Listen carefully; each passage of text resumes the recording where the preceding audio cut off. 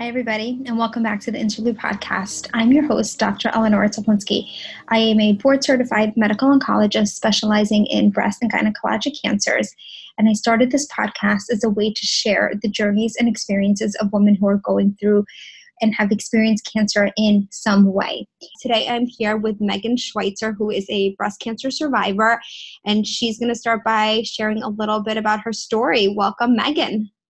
Hi, thanks. Thanks so much for having me. So can you start by telling the listeners a little bit about who you are and what your life looked like before the breast cancer diagnosis? Yeah, absolutely. I think you had it right, who I was. So before I was diagnosed, I was actually diagnosed while I was pregnant.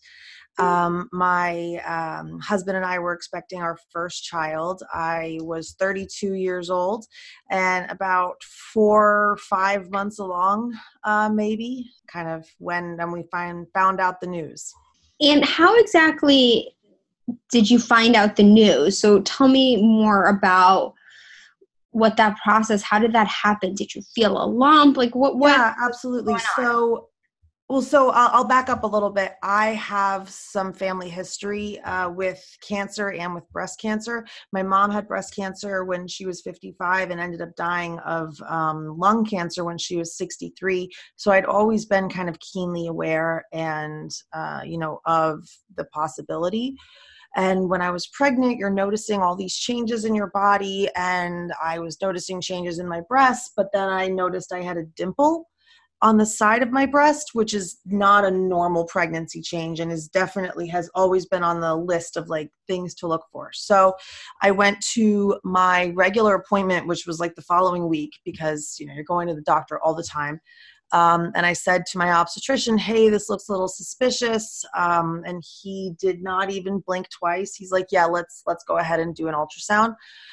So I went that day, had an ultrasound done, and they did find a mass. I ended up actually having a mammogram done as well, even though that's not usually what you do when you're pregnant, but it was just important to know. And ended up with stage 1 ER/PR positive, HER2 negative cancer. It obviously took a while to get all those different letters down and figure out what really was going on, but that ended up being the diagnosis. Was this your first pregnancy? Yes. So kind of how did you process the news? Because, your first pregnancy, you're excited, you don't have any other children kind of running around and you're not, you're savoring that experience. So how do you go from kind of glowing about pregnancy to a cancer diagnosis? I was in the airport when I got the call that it was cancer, and we went and got on a plane, my husband and I, like right afterwards. Mm-hmm. And we were on our way to my baby shower up in Maryland, which is where my husband's family is from. And we were in that plane for that 3 hours. And it was just like, I'm in this little tube flying through the sky, and I'm gonna feel the feelings that I can feel right now. And then when I land, we're just gonna start trying to figure it out. And honestly, I don't think I did a lot of processing until, it was a slow process until now. It's still continuing to happen. I think myself and a lot of other survivors that I've talked to, you just kind of like, you get on the bus and you go. You don't have a choice, and you're not even thinking, and you're just moving. And I don't really know how I got through that, just one step at a time, I guess. And what happened after that? So you get told you have cancer, and kind of how did it unravel? Breast cancer, in a lot of cases, and in my case, was what they call ER/PR positive, which is estrogen and progesterone positive. So my hormone body, being pregnant, having this small tumor, which was about 2 centimeters, which is, decent enough, but they did not want to leave that in me while I was going to continue with the pregnancy. So we decided, or the surgeons felt it was best to go ahead and do a lumpectomy while I was still pregnant. So at 32 weeks, I did that surgery, which was a very scary situation, because as typically with surgery, you get to they give you some nice, I don't know what it would be, probably a anti-anxiety or something, as you're getting into the operating room, but they really wanted to keep me as alert as possible and minimize the risk to the baby. So I was awake all the way until the very, very, very last moment in that operating room. And it was just a really scary moment. They had a special nurse there to listen to the baby's heartbeat while I was under the whole time.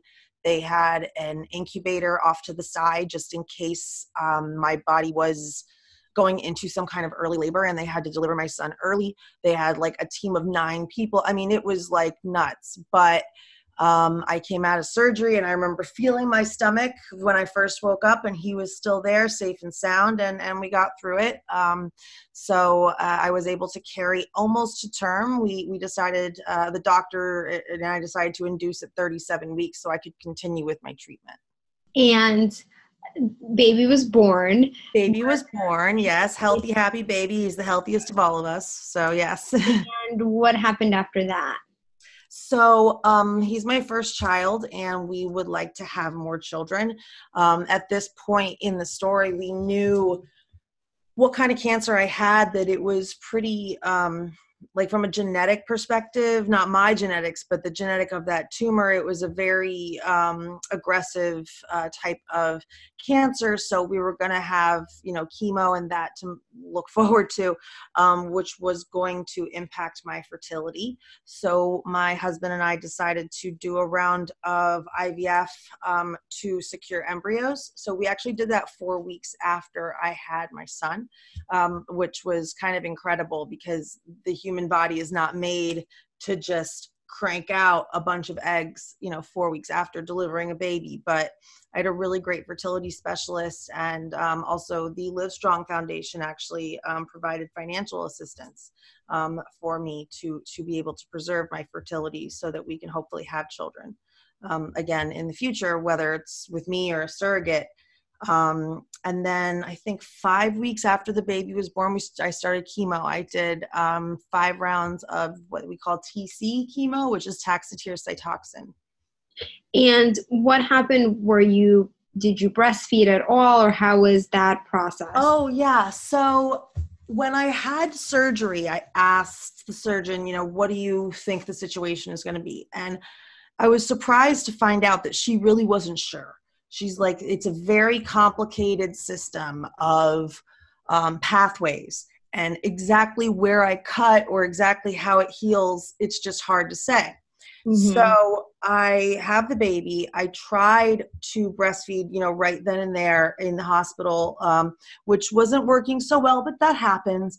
And then a few days in, my cancer was in my left breast. My right breast is like ready to go, and the left breast is ready to go, and it wouldn't come out.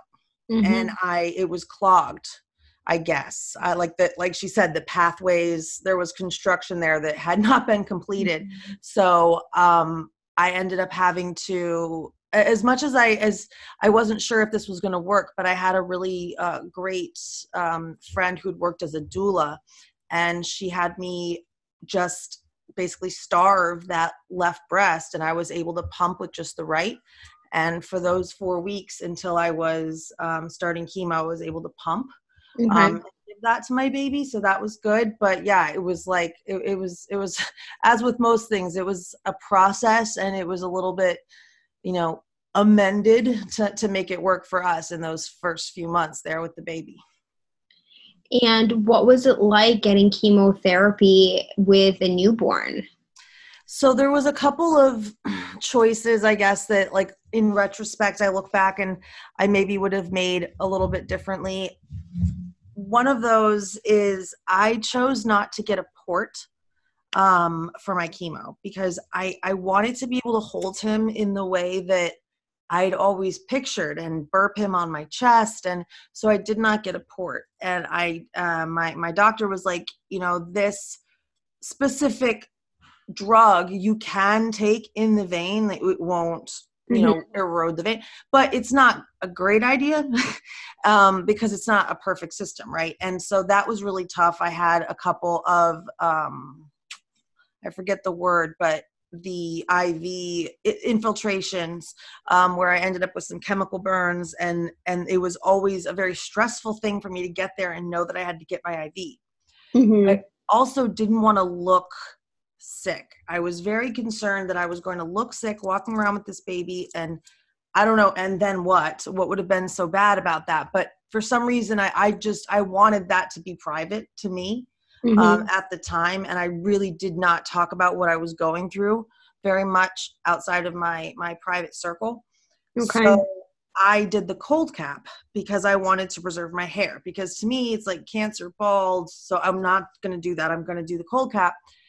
And I would not, in retrospect, I probably would not have done that. I think that it was a really, really tough choice, because I knew that there's pain either way, losing your hair or the actual physical pain of going through the process of getting the cold cap. So for any of your listeners that aren't too familiar, the cold cap is essentially, I used one from a company called DigniCap, but there's many different companies out there. And it's almost like there's like a swim cap, like a latex swim cap, but there's fluid inside of it. So the fluid doesn't touch you directly, but it's connected by a hose to this machine that has freezing cold water.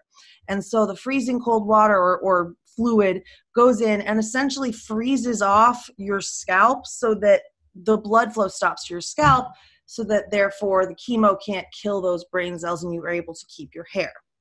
The problem is that it's very painful. It's the feeling of, if you've ever had a piece of your body go numb in the ice of your entire scalp. And you have to get it numb first. So you sit there, get that whole process going, which takes like, I don't know how long, because I don't remember truly, but maybe 30, 45 minutes. Then your whole chemo routine, and then another 45 minutes for it to cool back down to room temperature so that you can go. So it elongated my routine and was very, very painful. And to top it all off, one time that it was put on me, because they would have to really pull to get it on real tight, because that's the whole thing. It needs to have perfect surface area, touching all around. And it must have popped off right on the dome of my head. And I lost all the hair on the dome of my head. So I was able to still pass for not having lost my hair. I'd wear my hair in a ponytail, but as soon as I took my hair down, there was just nothing in the middle. So it was still a traumatic experience regardless. And, I understand why I did it, but if I were to go back, those two things were definitely tough decisions I made. Now, one of the things we talk about with cold capping is that it's not just about the actual day. You can't really brush your hair. You have to use special shampoos. Can you talk about kind of the maintenance that happens with the cold cap aside from the day of actual infusion? Yeah, absolutely. Even though my hair was still there and the majority was still there, I would say like over 50%, it was very delicate. And even running my fingers through my hair or combing it, I would comb it once a day just because I wanted to get whatever loose strands out. But it's just brittle and not strong. So it was kind of a constant. It was maintenance is a perfect word for it. And I only know that now because I'm a year out, I guess, from my first chemo, and my quote unquote real hair is back and I feel the strength that's there. I didn't color it. I didn't curl it. I didn't, put any products in it. It's just a lot of rules and things. And again, I feel lucky that I had moments. I stood up in my friend's wedding and I had my hair. Like, that was awesome. Even though parts of it were being covered, my scalp that was bald under there, you know, everyone makes their choices and I totally get that, but it was not without its struggles. Were there other things during chemotherapy that were challenging or that weren't, that surprised you in how easy they were? I was very excited to hear, and I know that people had told me this, but for me it was true, that it is very patterned and it is very predictable. And that was something that was helpful to me. What someone told me when I first started, like, your first round, you know, take notes. Okay, day 1, I feel like this. Day 2, I feel like that. And the second time I went around and I looked at that journal, and I did feel the same. And it was almost like it was a weather forecast for me, that I was able to know, hey, this is how I might feel, you know, good or bad, but it did sometimes help to know there was something to kind of look forward to in terms of when I would be feeling better. I also, you know, I had a unique experience because I had a newborn. So I was on chemo until he was 4.5 months old. My mother-in-law would come down every 3 weeks to help us take care of the baby for those like first 4 or 5 days, because I was just so tired and really fatigued in a way that I hadn't really experienced before, especially because of my age. That, you know, even just thinking through the things you have to think through as a mom, where you kind of have to be on your game, like being on my game was tiring. And that was something that I didn't really anticipate, like the brain fogged feeling, the just overall, you know, how emotionally draining it is as well. And what was life like after chemo? So we know that the recovery is sometimes harder than the actual process. Yeah, absolutely. So I did 19 treatments of radiation, you know, and that I knew that radiation was going to be kind of, I wasn't so worried about it. I thought this will be more easy for me because it was right around the corner. It's a very quick thing. It's, you know, not invasive in the same way. But by this point in my life, I was so done being in a doctor's office, and I had begun to kind of, you know, develop this desire to just really never go into a doctor's office again. And this is also when I was finding out, hey, this is not over. Mm-hmm. So chemo is done, like your acute treatment, your active treatment is over, but this is something that you're going to be dealing with, you know, pretty seriously for the next 5 years, and then in some form or fashion for the rest of your life. So I, you know, first of all, had a hard time going every day to radiation and needed to get out of that situation, and was really glad when I was done and was able to ring the bell and know that at least for now I had some space from that. In terms of how things have been since then, I have been really trying to focus on, you know, what is real in terms of how I'm really feeling about just life in general as a working mom with a young kid and a life, and kids get sick and you have a boss and things, versus the like leftover remnants of the trauma of being diagnosed with cancer while pregnant when your mother died of cancer. You know, it's a huge kick to anyone. Most of us have been affected in some way. And for me, it hit so close to home right as I was starting my own motherhood journey to go through that. So I'm just now really starting to unpack what it means to be like the new normal, that I am okay. You know, in a sense, I was told in June that I have no evidence of disease, but that doesn't mean that things can't change tomorrow. I have to continue to try to be vigilant in terms of my health, but also just live life and try to, you know, do that without being so scared. And that's a hard thing to learn too.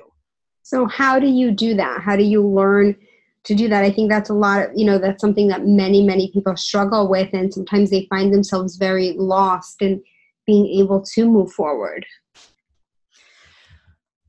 Well, I'm still on that journey today, so I guess I don't have a lot of good answers, but something that I am trying to do is to continue to see the positive that I have now. And one of those things for me is definitely a renewed outlook on life, especially for someone my age. I think that I've had an opportunity earlier than maybe I would have if not, been faced with my own mortality, to say, hey, what do I want to spend my time on? When people would say, when I was younger, you can't control what other people think.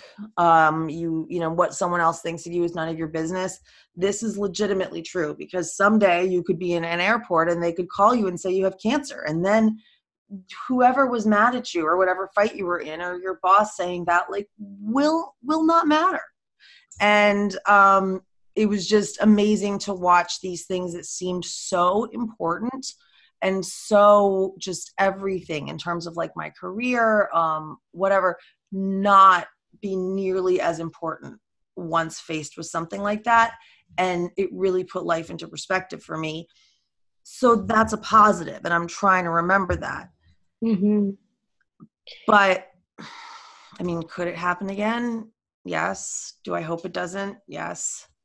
I don't know. That's the thing that's so hard, is that everyone's like, oh, wow, good job. You're a survivor. You're done. You had cancer. Well, yeah, that's true. But it definitely doesn't feel over. I don't know that it ever really will feel over, because I'm always going to wonder when I get a mammogram, more so than that girl or woman that has never had a diagnosis. I'll always wonder a little bit more and be a little bit more nervous. I'll always have to check that box off. And, that's the part that, makes it seem so permanent. And when you get that, the nervousness, the anxiety, that fear, have you come up with ways to manage or cope with that? I'm trying to get back into exercise. I know that prior to my diagnosis, prior to my pregnancy, I was in really good shape, and I was really enjoying going to the gym and finding that I was able to kind of lose myself with those endorphins. And obviously that was very hard once I, went through everything I went through, and I'm still not able to, do the things to my full capability that I used to be able to do.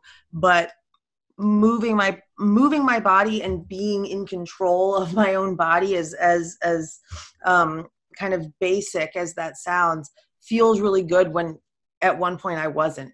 I felt like I wasn't. So doing yoga, doing more mindfulness type work. And what I mean by that, I've never been a great meditator, but it's something I've always found interesting, and something I've always been drawn to, and I've done more of it as I've been recovering, and being able to notice how many times I go to a different moment other than this moment.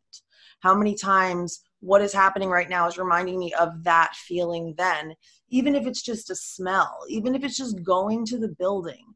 And so there's two things, and that's interesting that I just remembered that, going to the building. So part of my continued maintenance is I take a hormone pill, and I also get a shot every month, and I have to go back to the same building every month.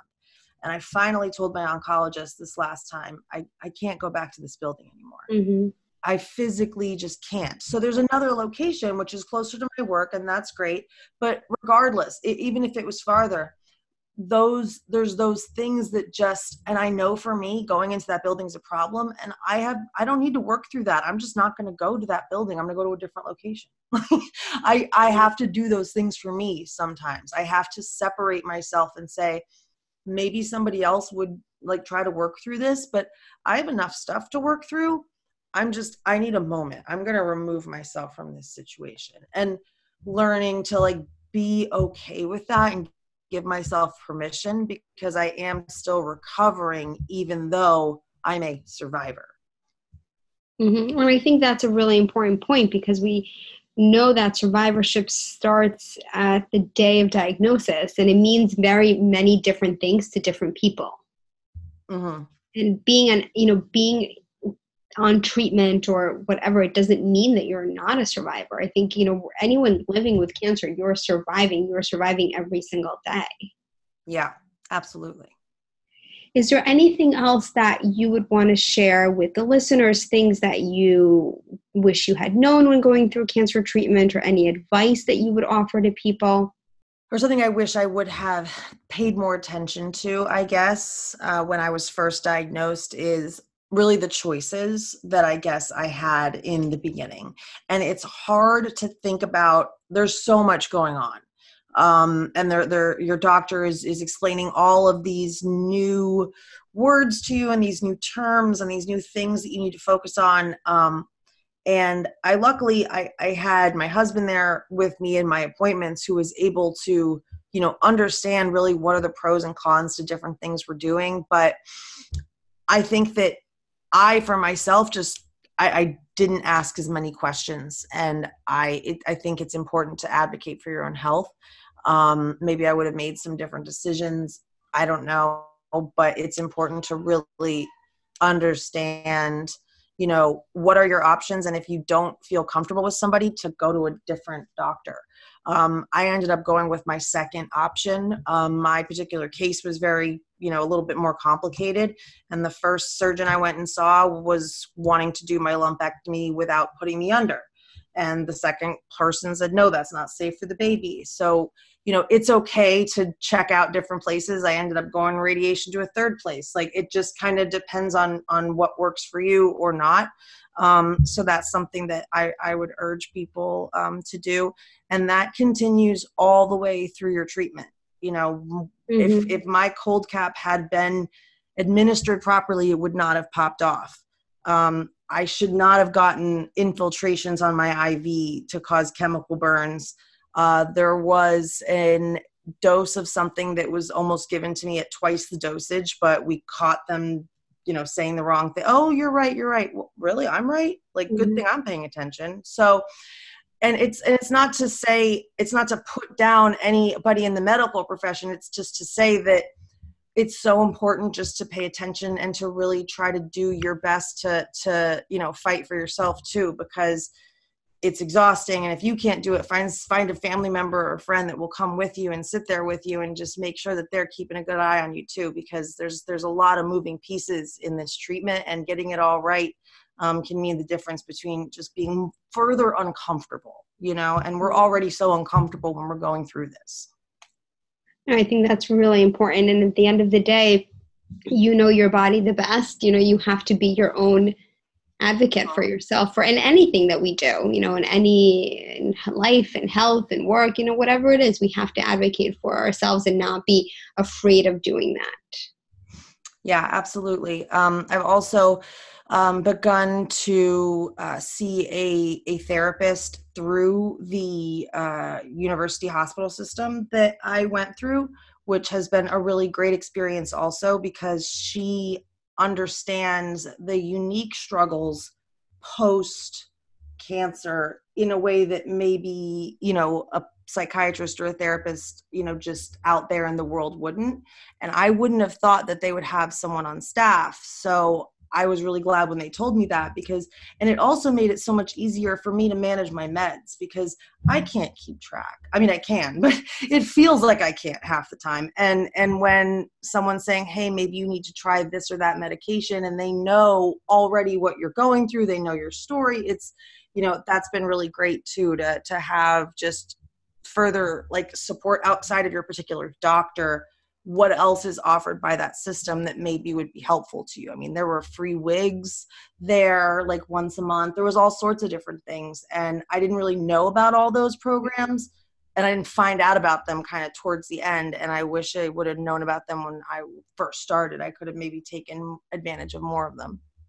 Yeah, I think that's, there's all these supportive services that are really so critical to your treatment, but you're right, kind of, they're not as often taken advantage of. Yeah. I mean, in that first moment, I did not want to go anywhere to do anything extra from like, I wasn't interested in a support group or in some, whatever event they were doing for October. I've only found myself doing that now. And now I see that there's this vibrant support group out there, whether it's on Instagram, Facebook, in your community, at your, hospital system or whatever, that at the time I was, whether I was feeling shameful or scared or just quiet, I didn't take full advantage of then. That I know is out there now. So they're there now, and that's great. And I've started to become more active as well and share my story now that I'm kind of and beyond that, speaking with you. I have an Instagram account, Mom Survives, that I have been trying to share more about my story and just things that have motivated me in my journey to be a part of the positive and the realness of the environment of the Breast Cancer Survivor Network, because it's not all about, yay, I'm a survivor. It's like, hey, this sucks too. And that's real, and that's okay. Mm-hmm. And on that note, where can people follow you if they do want to hear more about what you're going through? Yeah, so I am on Instagram at Mom Survives. Also, I have a website, momsurvives.com, and I'm on Facebook as well. I do write some blog posts and things like that for the website, so I would love for anyone that can check it out. And I'm so grateful for you having me on the show today. Well, thank you so much. This was really great, and I think it'll be a wonderful resource to people going through similar experiences or anyone who just wants to hear more about what people go through during cancer treatment. Absolutely.